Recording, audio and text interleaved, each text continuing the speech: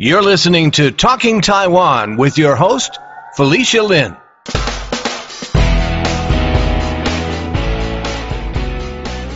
This year marks 75 years since the 228 massacre, and this week we continue our discussion on the topic.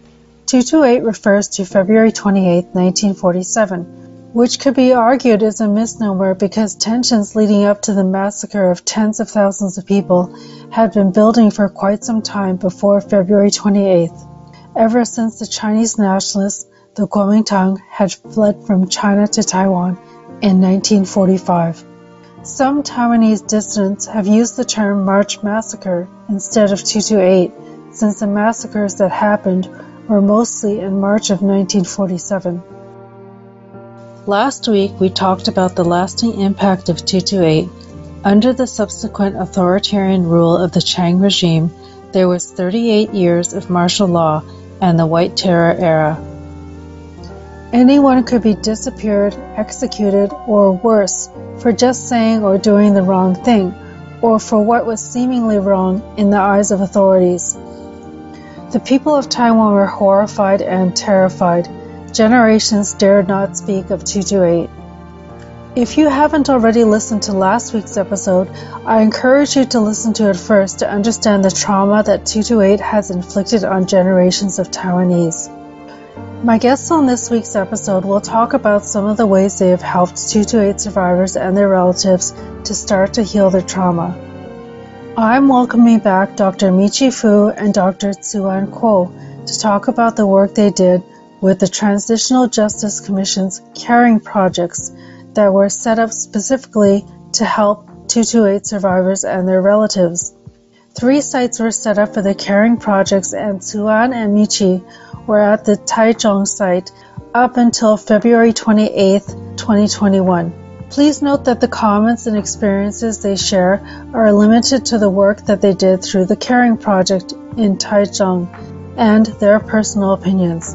They are not representing the Transitional Justice Commission, which, as you'll hear in the interview, has a much broader scope with 5 main objectives. The Transitional Justice Commission was set up in 2018 to investigate the actions taken by the Kuomintang between the 15th of August 1945 and the 6th of November 1992.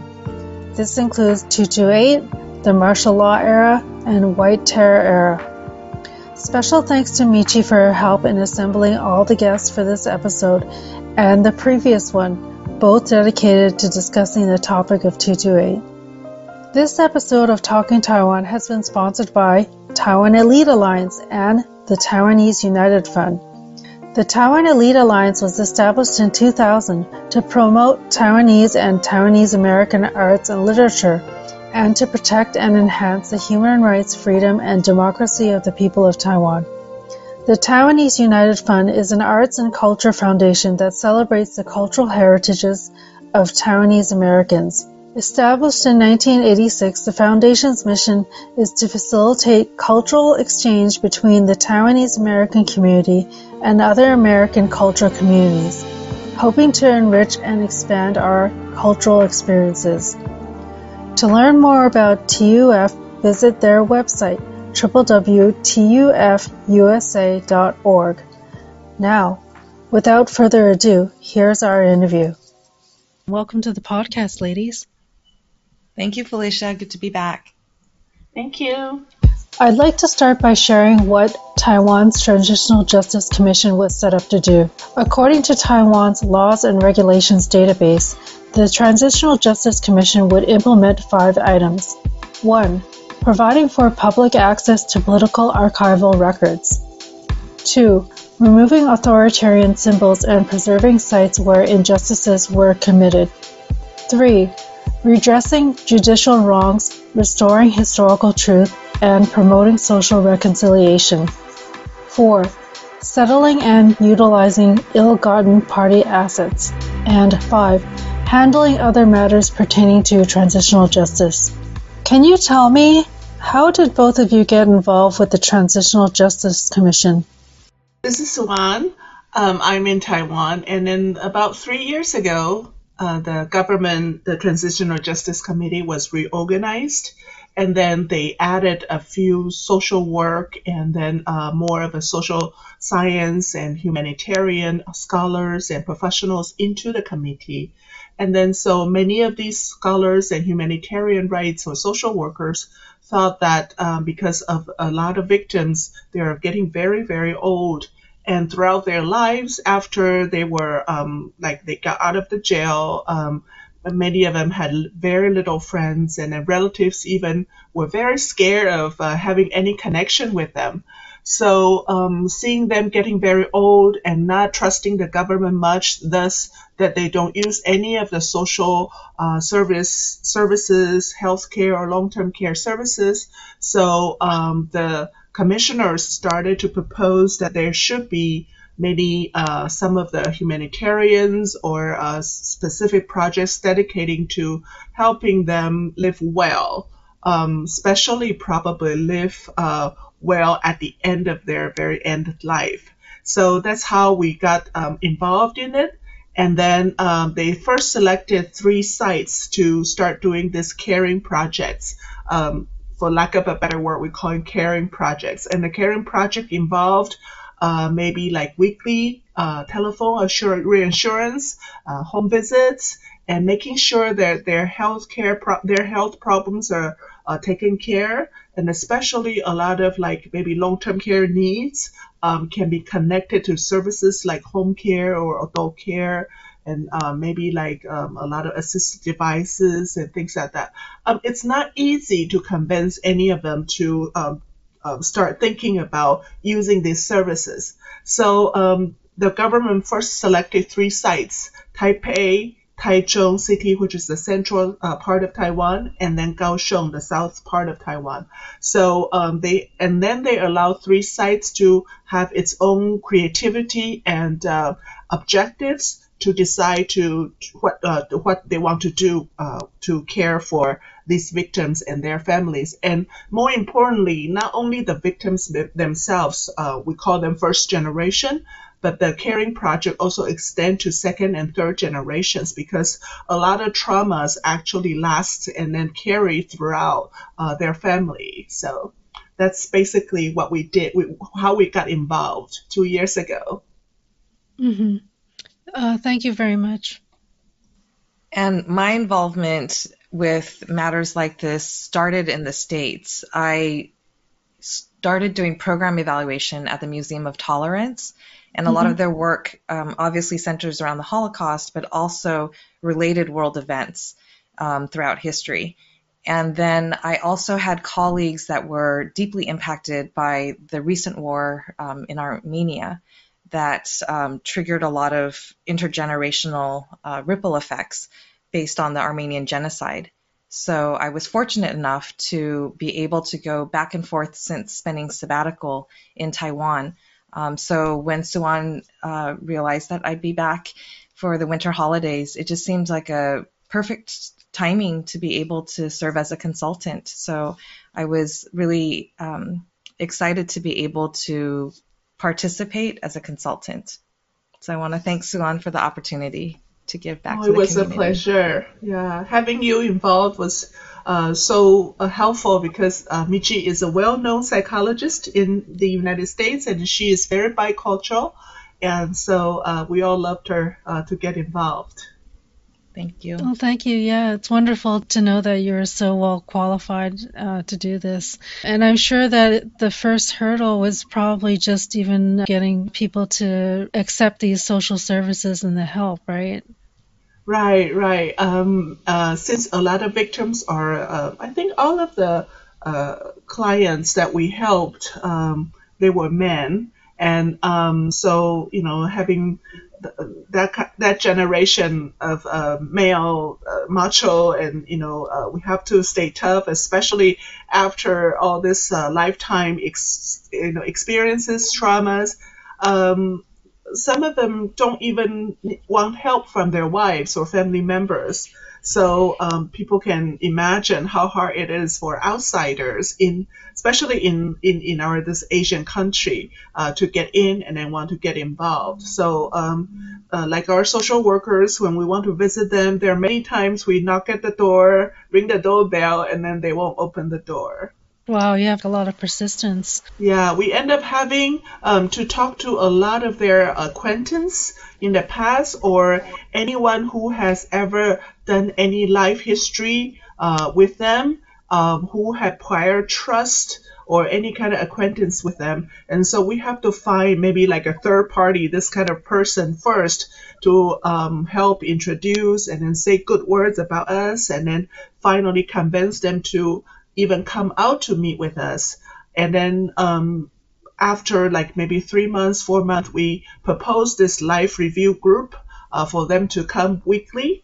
It also took a long time to convince them, and then they were really afraid that what are you going to find? What are you going to talk about? And then some of them even ask set limits, like, oh, I will not say anything about this, that.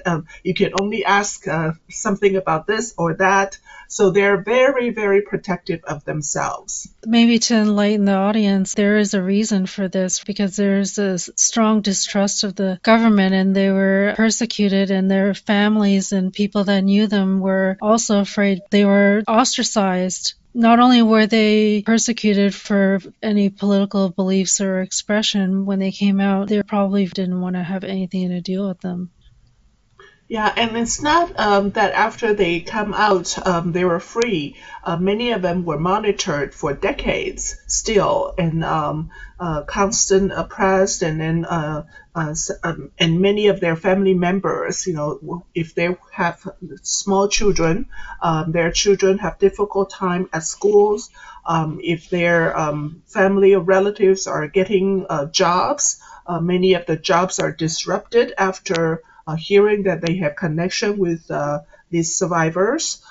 So it's really, really hard to find, to form even any human connections or social support network. Once you were able to get them to participate, what were some of the things that you did with them in the program? Okay, the program lasted 8 weeks. We wanted to be longer actually, but then this was the time available for us to do this. And then so we met weekly, and then overall there were two purposes. One was to lead them and then have them review their lives, and then can be positive, can be negative, sort of like having a life record, draw down or written down. So have them review their lives and then talk about the ups and downs. And then the second was throughout talking about up and downs, they can pick events that they wanted to reminisce, and then they wanted to maybe recover or try to maybe make some sense out of their narration.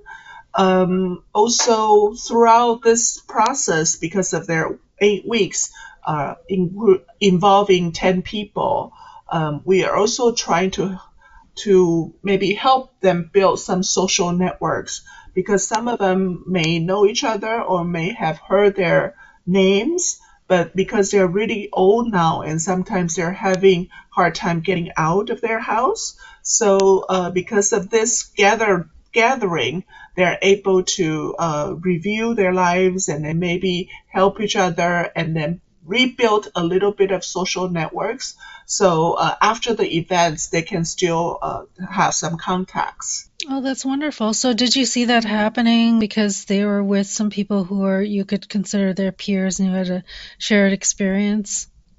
Yeah. I remember when they talk about maybe when many of them are second generations as well. So second generations talk about their fathers. Some of them were killed actually, and then some of them were put in jail. And then so there's these two differences. Some of the second generation will try to ask why, why do they kill my father without having, proper justice or trial? And then some of them were saying that, even though my father were killed, they put in prison for, decades. And after they came out, it's still the same question of why did did I have to do this? So many of them were trying to solve the puzzles themselves, and then but to a certain extent we cannot ask why anymore, because it happened. But then the question is the work is to help them think ahead or try to process it. Maybe we should not talk about why. We can talk about how did that affected us, and then how can we move on. And I know it's not easy, and then that's when Michi came in place because of her psychology background, and then she can help us process that kind of why did it happen to me. I want us to make some sense out of this, so otherwise I cannot move on. So I really appreciate Michi's help in guiding them throughout this process as well. Michi, can you talk about what kind of things you would do, or were there some kind of types of therapy that you would do with these people so that they could make sense of this or learn how to deal with it better? Sure. First off, I have to applaud the courage of all that were involved, not just the folks that were willing to advocate for this to happen, but also for each participant that was willing to show up. Mm-hmm. I think every single time it was difficult, and one of them was even kidding around saying that she needed to kind of calm herself down when she arrived in the morning. She shared a beverage with everyone just so that there could be goodwill in the group. So that was a symbol, I think, of them coming together. Mm-hmm. One of the things that happens when you have these injustices that happen on a mass scale and there's silence about it is there could be a lot of shame and loss of dignity. So when people are able to get together and hear the commonalities, just automatically there ought to be healing, because you can now know that you are not alone. And then we had them do a series of exercises. So Suan and her social workers are really great about using creative means to help people express themselves. So we had art therapy-like materials, but I cannot say I was conducting therapy because I'm not licensed in Taiwan. So we had group workshops that processed some of the trauma. And Suan was also really great about letting me show on the overhead. So it felt like a mini workshop where first I could share a model in psychology. Mm-hmm. So as an example, I could say there is something that happens when you have a trauma called PTSD, and we can remain there for a very long time, but there's also this other alternative path called post-traumatic growth. And so we talked about the different layers that could be impacted. So it was partially workshop and then partially trying to integrate creative means so that they wouldn't be forced to share verbally, but they could share the impact that this had on their lives and their family members. And we saw some really moving artwork that I believe helped them to release without actually losing face. So I think it was also kind of culturally congruent that we were able to do that. Oh, that's very interesting. So another form of expression to express your emotions. Yeah. I remember one morning I showed up with to Suan. I said, I think we should use Play-Doh today. And she says, we got it covered. They already brought clay. Her and her team are really fast. Wow. So, we were trying to figure out based on last week, what can we modify this week so that we can keep on building and encouraging that momentum of sharing. I'm sorry, Suan, you were about to say something. No, I was going to say this when Michi introduced the PTSD growth model, and there are 5 elements, but to me, one thing that really touched me and stick in my mind was one of the 5 elements was to appreciate life, or to see something good in your life.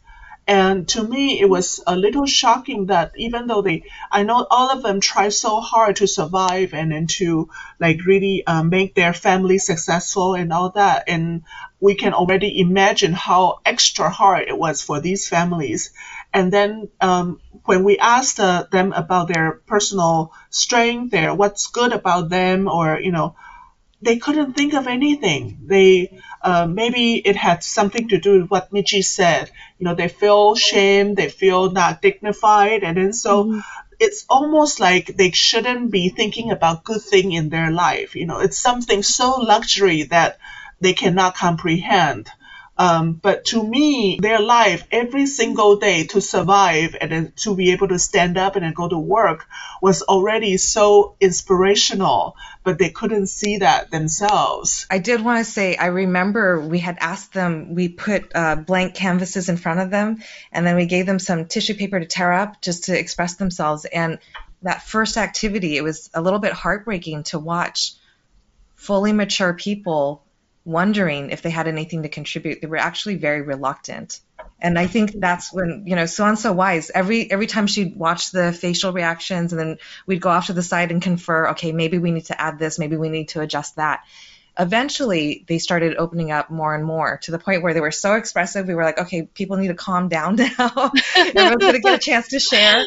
But that is actually not uncommon. People internalize oppressive stereotypes about themselves. Mm-hmm. And it can be very difficult to reverse that after decades of feeling ostracized by society. So I was most impressed with the resilience that they displayed. And I think towards the end, we started to see that they started to embrace that more too as well.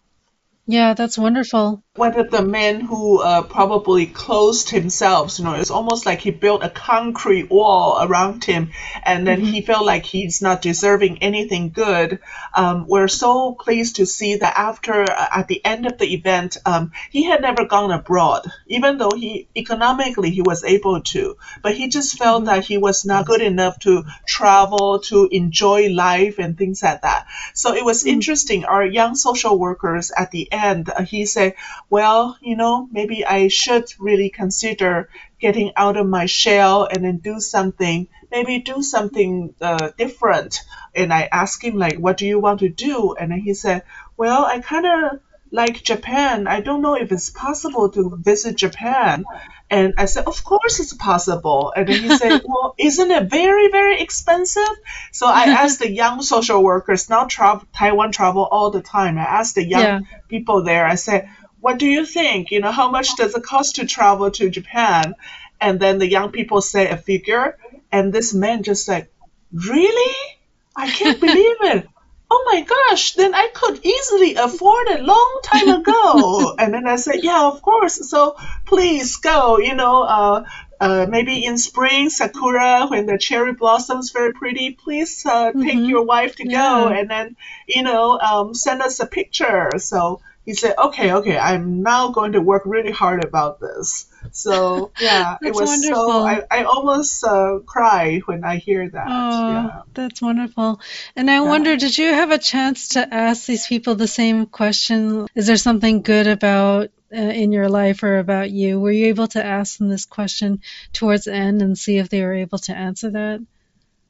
Yeah, some of them had maybe concrete things to do, and then others maybe try to look at inside, themselves, and then they found out how resilient or how much a lot of their, I guess they were very proud of their children for having the same kind of justice characteristics and things like that. So, and then we also welcome them to express that to their children, because we found out a lot of the children, they have misunderstood their parents, thinking that their parents may be selfish, because like a couple of them said that, our fathers had this dream to better the society, to make the society better, but then look at what he did. He may be good to the society, but he, because of what he did, really let us suffer. So we cannot forgive them.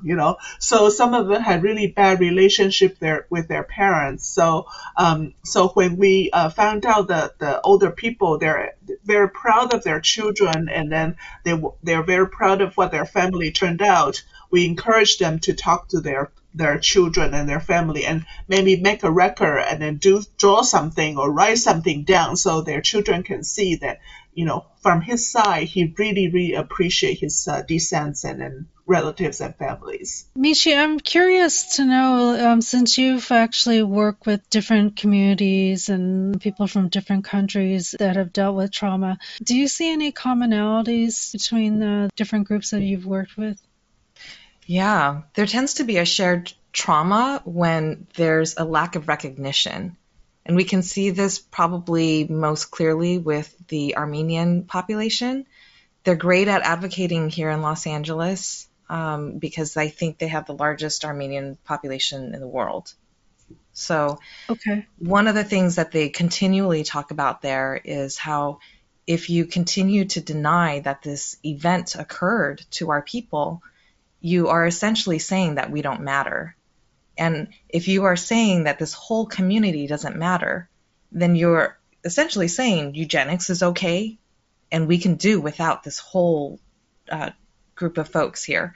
So when you feel that expendable, it's hard for you to then feel hopeful, perhaps, that you might have a good future. So there's a lot of trickle-down effects that happen in the individual. You might question not just your affiliation with the group, but with your nuclear family as well. And so there can be a lot of anger and silence if families are not able to talk openly. I think that's why I really admire the folks that have established the Museum of Tolerance. They've done a really great job of role modeling how to educate others so that we try not to repeat history again. And they also are great allies for other groups because they know what happens. And there are still Holocaust deniers today. And so they are actively combating it. It's not like this happens in isolation or by mistake. Usually when there's a mass denial, there are benefits to not being able to recognize. Usually the more privileged group gets to continue to oppress, even though that event might actually be discreetly over. There continue to be lingering effects. So it can still be very harmful. But fortunately, I think we're starting to see that there's this push, and this was hopefully a good beginning. You know, I think Taiwan has started to establish the memorials and things like that, or removing certain symbols that might be hurtful to folks. I remember when they went up, it was like a family pilgrimage to go and try and learn just a little bit about it, even though it was still difficult to talk about. We went to a memorial site in Taichung. Just for my own family alone, it was really important before my father passed away, just to acknowledge that this had happened. And I personally try and bring folks, like I do a educational tour. So I'll bring foreigners to the museum to educate them and then ask them to continue. I bring psychologists from the States over to Taiwan. And I do this intentionally, exposing them so that they know this could be part of a Taiwanese American's history. And you might need to know that you're working with someone who either has a lack of awareness or they can be very aware and maybe they're very angry about this. And now for a short break. Talking Taiwan is a listener-supported podcast, and we want to take a moment to thank listeners like you for your generous contributions. You make our work possible. As the longest-running Taiwan-related podcast and a Golden Crane Award winner, we are dedicated to bringing you the stories connected to Taiwan and Taiwan's global community. And if you haven't already, you can make a contribution on Patreon at patreon.com/Talking Taiwan. What did each of you learn, or did you learn something personally from your involvement with the Transitional Justice Commission, or something about 228? I can say that not everyone in my family was excited that I was participating in this project. They actually, when I was little, they called me troublemaker because I would press every single button. I'd always be curious about what a door led to. Yeah. And they were basically saying, stop doing that. Just leave this alone. There's a reason why we don't talk about this. You know, I think for my mother's family, there was a lot of mystery when people started disappearing, and there wasn't a whole lot of discussion because she lived in an area where there were consequences for speaking out. So when I participated in this, there were a lot of questions of why are you doing this? Right. And Suan? Yeah, for me, something from very simple to more of a inspiration. The simple part is for me, I became to treasure life every moment more, because many of them talk about their loved one disappear in just seconds and never return. I think after that we went through COVID and everything, so I think I learned a lot about to treasure every single moment, and then not shy about saying love and expressing feeling to family members. And then being a third generation of a 228 survivor, at first I thought it was impossible. This endeavor, the whole thing that the Transitional Justice Committee is doing, is so gigantic. And not only gigantic, they are facing a lot of objections, and criticism. So for me, I thought, oh, why bother? Like Michi said, I'm not going to make any difference. Yeah, really, by just helping 10 people for 2 months, but I was so glad I did it, even if it's maybe like just 0.1% of the whole thing, or even smaller than that. I feel like I won't have regrets in the future, because if I think back, and if I get older and I think, oh, I had a chance to help those people maybe have a little bit better life with their family member, with the society, with themselves. I had a chance to do that and I didn't do that. I think I'm going to not forgive myself, I guess. Yeah. And then obviously from these people, learning about their braveness. And I remember one romantic story out of this session, because many of the daughters of the survivors, having met someone and having someone who are willing to marry them, I think it's a hurdle. I can speak it from my personal experience. My mother too, my mother is a second generation, and she is very, very smart and graduated first in their class. But a lot of people, when they heard that she is a survivor of a political prisoner, they like shy away. So I remember growing old, I didn't have the answer, but growing old, my father always said that, I'm the brave one who can marry, who married her, and I didn't understand the reason. But throughout this life why he would session, say that. Yeah. And I saw, I don't know, Michi, if you remember that old lady, she had her husband by her all the time, and then, really huddle her and appreciate her. And then we asked him, aren't you afraid to marry a political prisoner daughter, And he said, no, I really admire her. And I think he even influenced his own family, his sisters and his parents, and then really to get involved, and then really to learn about the truth and everything. So he's a really trooper. I really admire them. And then so to see them like having a really good life, and then that was really romantic and nice. That's so wonderful to hear some happy stories like that. Yeah. Michi, did you want to say something? I love that really out of this project we could see resilience and love.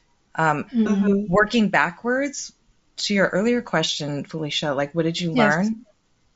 Just being affiliated with this project, I learned about the actual events, and I think that was also a huge shock to me, because I've heard about it because my brother-in-law's family lives right next to the river where a lot of bodies disappeared. And so my brother-in-law's family is great about letting me know how they were personally affected. But when Suan had invited me to just be a consultant, I wanted to do my homework. So I took a bunch of books with me in English and journal articles while I was in quarantine. It was actually a very distressing time to be locked in there with all of these documents and not have a lot of outlets for trying to make sense of it. So I'm grateful to all the scholars. My partner at the time was also great about sharing information about the transitional justice stuff that had happened in South Africa. So really sitting with that was eye-opening. And it also gave me a deeper appreciation for how resilient Taiwan is as a country. Mm-hmm. And speaking of that, I know that a part of what the Transitional Justice Commission was supposed to do was to open up some records that were previously not made public. So do you know anything about what has been revealed in those records? I don't read Chinese, so I can't tell you what the documents actually contain, but I know that Yeah. databases and reports have been created, and they were trying to figure out, well, how many people were executed without even a fair trial? And also how many trials directly involved the commander-in-chief at the time. Mm-hmm. So some of that has been made available. And I know that separately, the survivors and their family members are supposed to have access to their individual cases. But not being able to read Chinese, I don't know what the actual documents contain. Tzu-An, I don't know if you can comment on the progress is slow because I think it takes some time to apply and then to really extract the documents, but then it's ongoing.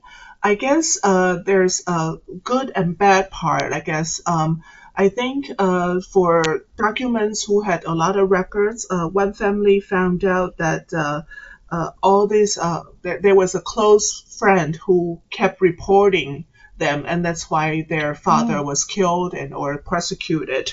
Oh, that's so distressing. After decades, they realized it was this close friend. So it was on the news, and then so it was a little, it started a little talk in the society.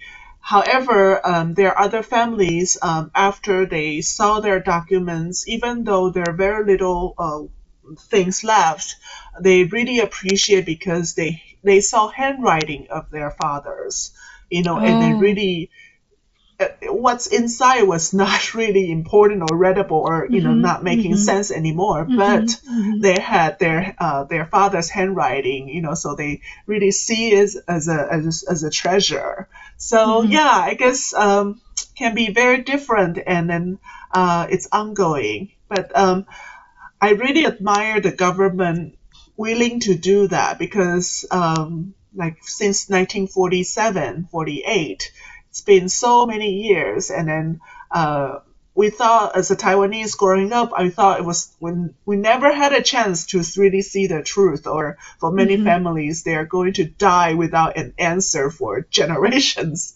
But now I think it takes some courage. And obviously a lot of also people criticize about this, but I guess little by little, I think we are going to learn from each other. And I'm very hopeful. I think it's moving forward towards a good direction. Oh, thank you for sharing that. It's very interesting what is revealed, how that mean different things for different people. How would you evaluate what the Transitional Justice Commission has achieved? Has it achieved its goals? I think for some of the goals, for instance, like removing symbols of authoritarianism, I think that is fairly accomplished, I think, because like Michi said, for some of the figures in Asia, I think we like to really put like our leaders, statues everywhere. So obviously it was hard to take down, many of the symbols. But I think it really healed some families, these people, no longer be inspired or worshipped and things like that. So maybe they're having some healing out of it. The classified documents, because it's been so long sealed, so the progress is slow. And even like I said, some of the documents were gone still. Like for instance, my grandfather had a lot of properties in Taipei, and then when he was captured, all these properties were confiscated. But there's no documents about property documents or any documents that he owned these properties. Wow. So like my mother's family, they always said that they cannot get any of that justice back. they seem to come to term with this. Even they tried, but then they seem to come to term with this. So I guess for some of judges, I think the government or the commission is trying really hard to speed up. For instance, like they released quite a few of studies and reports, and then try to let as many people know as possible. And they're very creative sometimes, putting the stories into maybe like postcards and pictures and narratives and comics and some even souvenirs, and having some scripts of important documents and things like that. So I think they're doing a good job on that. So I guess so you're that's what saying I that see the government's created some materials like that to share about different stories?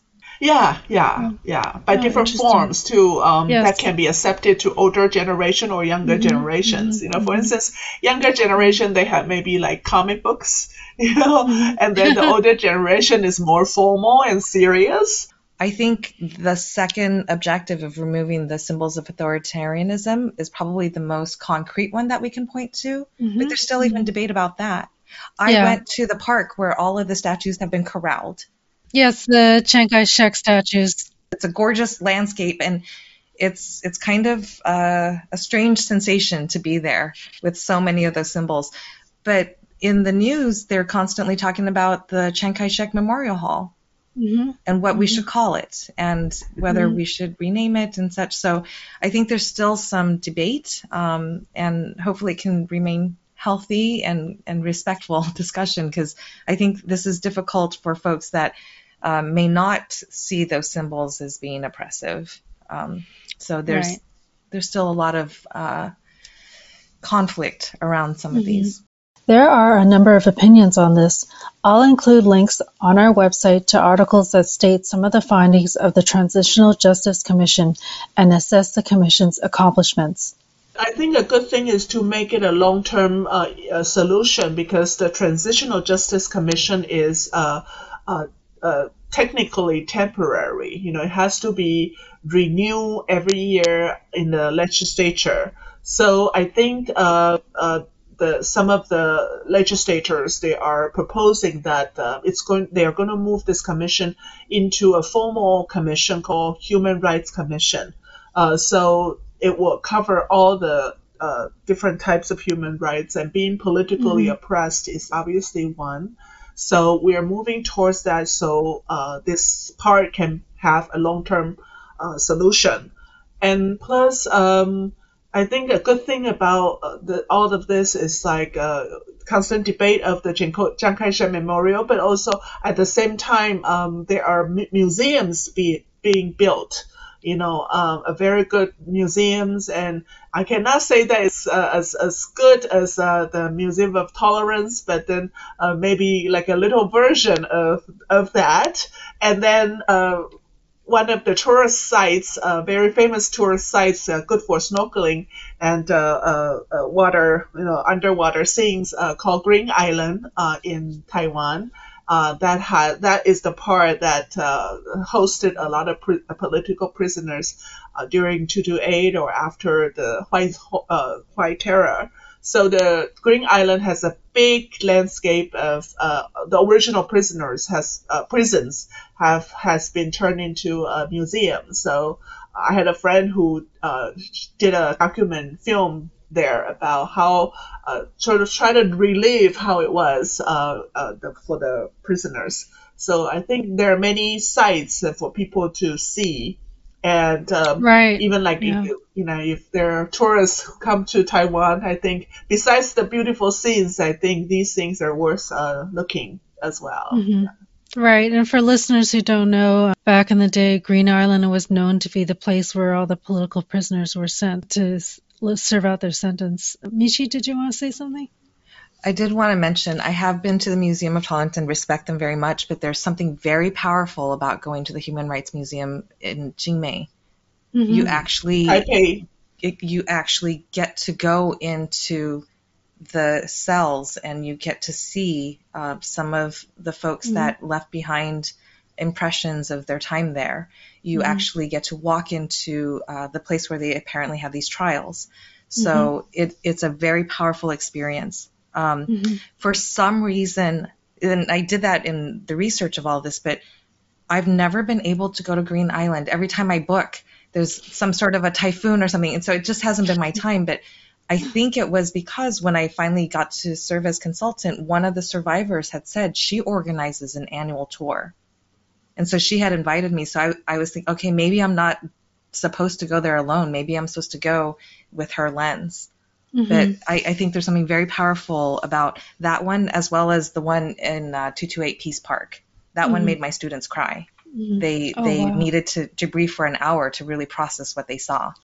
I wonder if you had any thoughts on how we could compare what the Transitional Justice Commission has done in Taiwan with what other countries have done with transitional justice, like in South Africa or Germany. Wow, that's a loaded question. Because I think Taiwan really deserves an applause for just taking these initial steps. But I know that there have been folks in South Africa where they're sitting across from someone who murdered their family member, and there's really a lot that goes into a meeting like that. And their media was very involved in trying to create a safe space, but highlighting how they are trying to move beyond. So I just remember hearing how powerful it was to have people really sitting face to face and having a reckoning. And I don't know if that's happened yet in Taiwan. No. Well, also may not be possible because it's been so long, right? Right. That's part of the reason, because obviously for such a huge event in the following, and after so long, many of the families, everybody wants differently. Some people want the property back, somebody want their family back, and somebody want the trials being trial again. But we had never had any apology from anybody, So earlier years, and people might be asking apology from the original government, but Taiwan has gone through so much democracy that we have transitioned different governments, parties, and all that already. So whose responsibility it is to really make apology for this political history event? And then so this part is hard. So that's why I think I compare with maybe the Nazis and things like that, same historic period. Many people know who the perpetrators are, or who the people behind them are. But in Taiwan, unfortunately, we probably would never know. We kind of know, but but people probably would not recognize them, and so that's a difficult part, I guess. Yeah. So we all had to heal by ourselves, and then try to, I don't know, maybe try to make sense out of it. Yeah, that's a little unfortunate part. What do you think that we can learn from the 228 massacre, and how has it impacted, number one, the Taiwanese, and number two, the Taiwanese diaspora? That's a loaded question, because I think it depends who you ask. From my perspective, it's really taught me that Taiwan's ability to embrace and accept a lot of foreign entities since the beginning of when there started to be documents of Taiwan has helped it to grow and shaped it in so many different ways. I think some of the visitors have left us for the better, and some of them have helped us to grow more resilient out of adversity. So if I can say anything, I'm always amazed. Taiwan is always able to incorporate and resurface in a way that I would not have imagined. As for the diaspora, though, I feel like there might be opportunities for more education. Certainly for folks like me who grew up in an ethnic enclave. I grew up in the 626 in Southern California. I did not hear much about this at all until I was already an adult. And so if I, in 626, didn't have the opportunity to learn about this, I can't imagine growing up in other parts of the world. not having that community. So I think there are great opportunities. And can you elaborate on what the 626 reference is? Sure. 626 is an area code for Los Angeles, and there's a certain part called the San Gabriel Valley, and I think it was home to what was called Little Taipei at one point in time, or the Beverly Hills of Taiwan kind of stuff. And it's really expanded to different parts. If you go there, you might actually feel like you're in Asia, which is what one of my friends who recently visited from Taiwan, he said that he felt like he was actually in Asia again. So I'm going to say it probably has one of the highest concentrations of Taiwanese Americans, in addition to the other major cities in the States. Like, we have so many different chapters of Taiwanese organizations, and I think in Southern California we have many Taiwanese American associations. Yeah. Sue-Ann, I know this is a really huge question, but I'll pose the same question to you. What do you think we can learn from the 228 massacre, and how has it impacted the Taiwanese or the Taiwanese diaspora? I will speak from my personal part and then extend it to the Taiwanese or Taiwanese Americans. Being a third generation, and I used to think that, people who really like, I used to think there are only two things, good or bad, right or wrong, So for 228 events and what happened to my family, I always thought, it was those bad people, who did wrong thing. 100%, without negotiation. So, but after all these years working with them and also being a gerontologist, doing a lot of live review, that's what I've been actively doing since returning to Taiwan 12 years ago.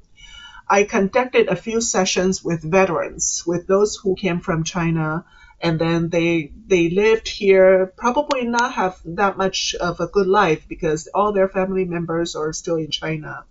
And I started to realize that, people who had to forced or willingly to transition to another total different culture or land, they really have to learn to think and to be empathized and then to think from others' point of view.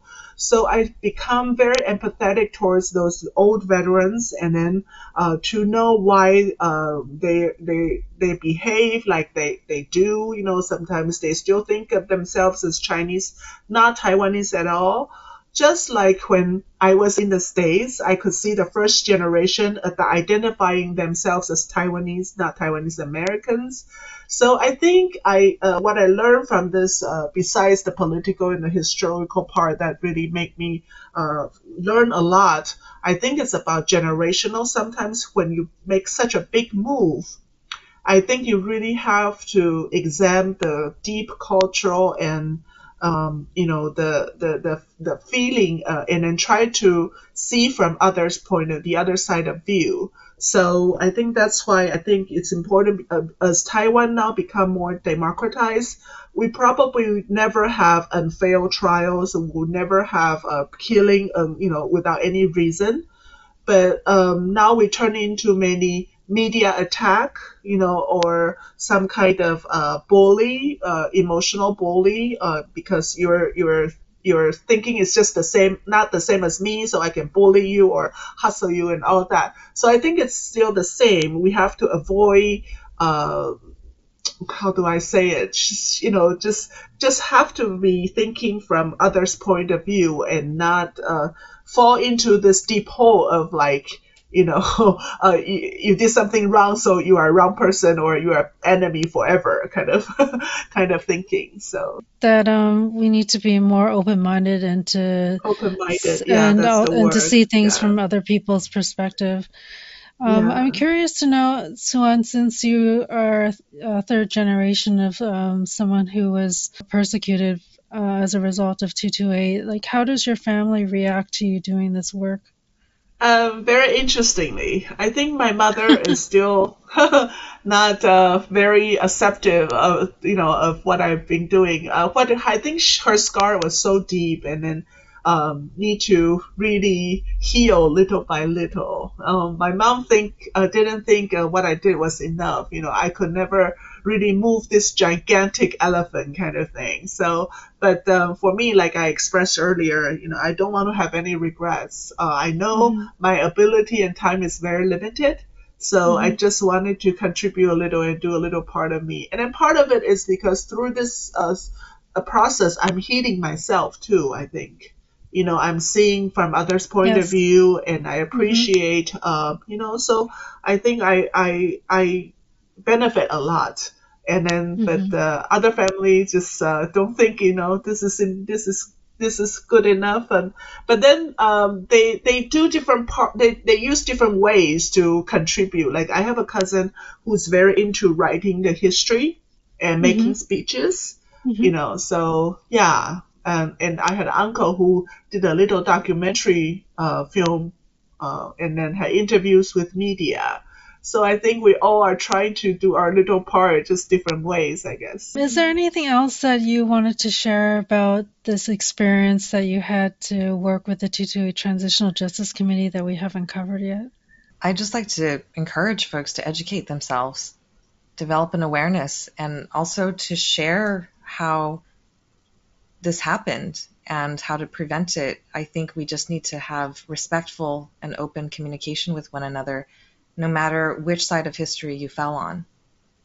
And I think that's what's really courageous about getting to meet good people like Josephine had introduced me to her good friend Weiwei, and really helping me to see that all of us have been affected.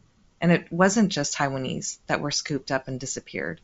Sympathizers and all of that sort. So I think all of us have been impacted, whether we realize it or not. I'd love for folks just to educate themselves, either through books and readings or simply just go visit.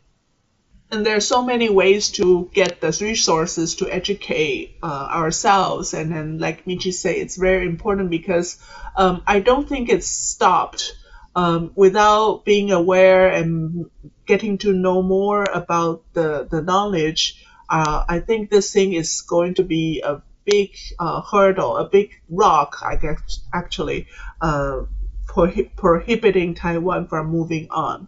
Because current events, we have sometimes sensitive issue with our neighbors and all that.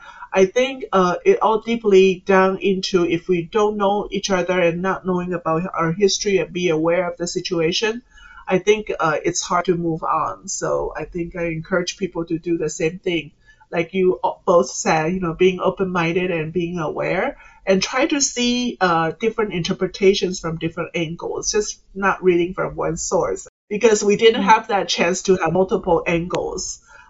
Traditionally, it was very sealed and very one angle only, one perspective only. So now there are so many English or Chinese or even different languages, documentary and all that. So those are good sources to learn from.